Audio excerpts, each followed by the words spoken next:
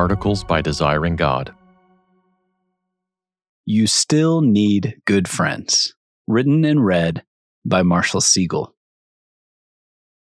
Few realities in human life are as captivating, fulfilling, and elusive as friendship. Most of us have tasted its deep and dynamic potential for good at some point along our journeys, and yet most of us can also testify to having neglected friendship, maybe for years, maybe for decades. As Drew Hunter observes, friendship is, for many of us, one of the most important but least thought about aspects of life. How much time do you spend thinking about your friendships? Many of us give our friendships less attention than they deserve, and we suffer for it. The absence of good friends slowly starves everything else we do. A husband without good friends will be a worse husband. A mother without good friends will be a worse mother. A pastor, a doctor, a teacher, and an engineer will all be less effective at their callings without the support and camaraderie of friends. And this thread weaves quietly through Scripture. How many saints can you think of who do something worth imitating while friendless? To be sure, Jesus stormed the grave by himself. It had to be so. And yet even he spent most of his life in ministry with a handful of guys. And as the cross drew near, he said to them, "No longer do I call you servants, but I have called you friends. For all that I have heard from my Father, I have made known to you." John 15:15. He may have died alone, but he lived among brothers, because friendship is an essential part of being fully human. Unnecessary and vital love. That being said, friendship is an unusual relationship because it's not essential to existence. It's why friendship is so often neglected, and, ironically, why it holds so much power and potential. C.S. Lewis writes, "Friendship is unnecessary like philosophy, like art, like the universe itself, for God does not need to create. It has no survival value. Rather, it is one of those things which give value to survival." We spend tens of hours a week on work because we would die without food and shelter. Friendship isn't feeding the kids or paying the mortgage, but it can make parenting richer and more bearable, and make a home feel a lot more like home. We may be able to live, to eat, drink, work, sleep, and survive without friends. But what kind of life would that be? The truly good life, we all know by experience, is a shared life. Lewis goes on, "Our ancestors regarded friendship as something that raised us almost above humanity. This love, free from instinct, free from all duties but those which love has freely assumed, almost wholly free from jealousy, and free without qualification from the need to be needed, is eminently spiritual. It is the sort of love one can imagine between angels." Unnecessary and angelic. This describes the mysterious reality of friendship. It raises or even removes the ceiling on all our other experiences. Most of what we love to do all the more with friends. Those who find meaningful friendship experience a nearly superhuman life. Why? Because they get to see more of God, and because they get so much more done together. Personal windows into God. How does Christian friendship raise us above the unremarkable rhythms of our humanity?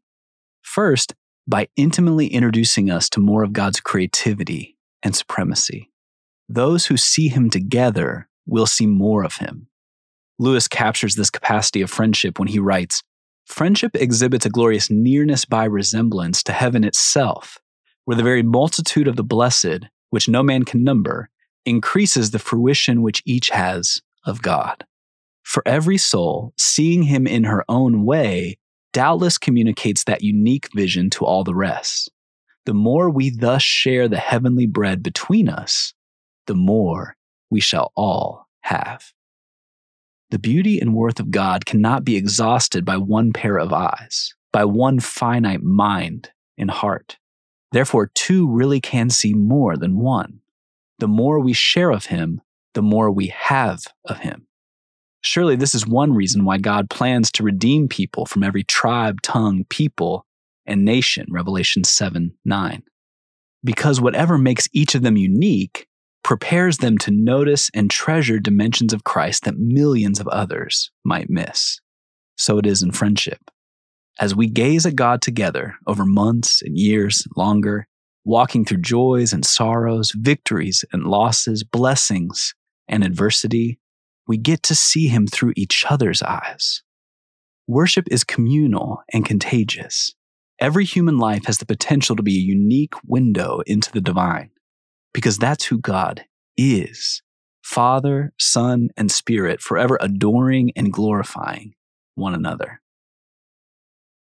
Courage in flesh and blood. As friendships help us see more of God, though, they also unleash us to live more radically for God. What good have any of us done in the world without the help or encouragement of friends?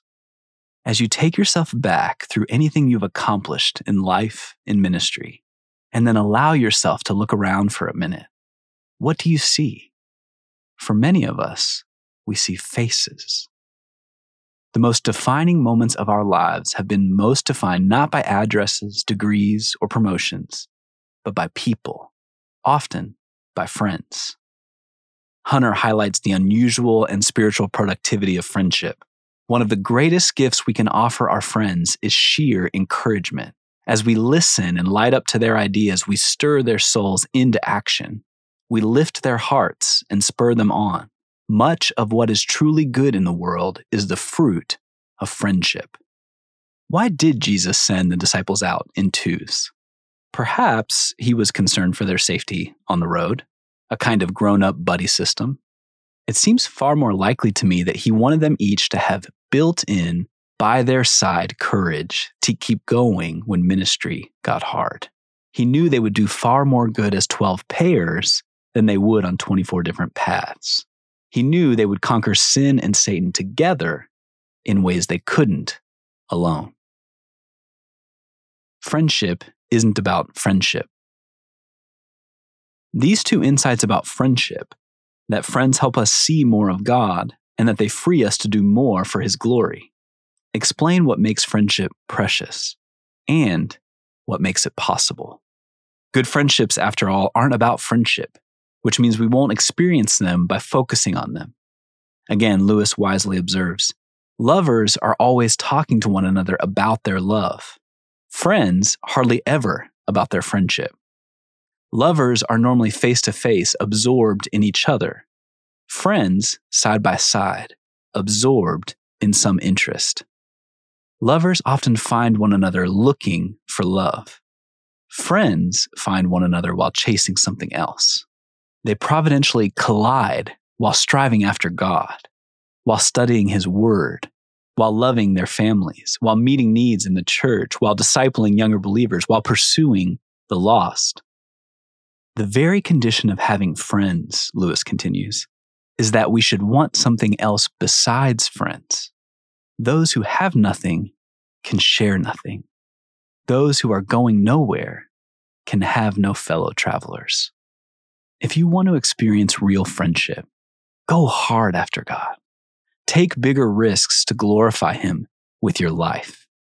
And then look around to see who's running with you.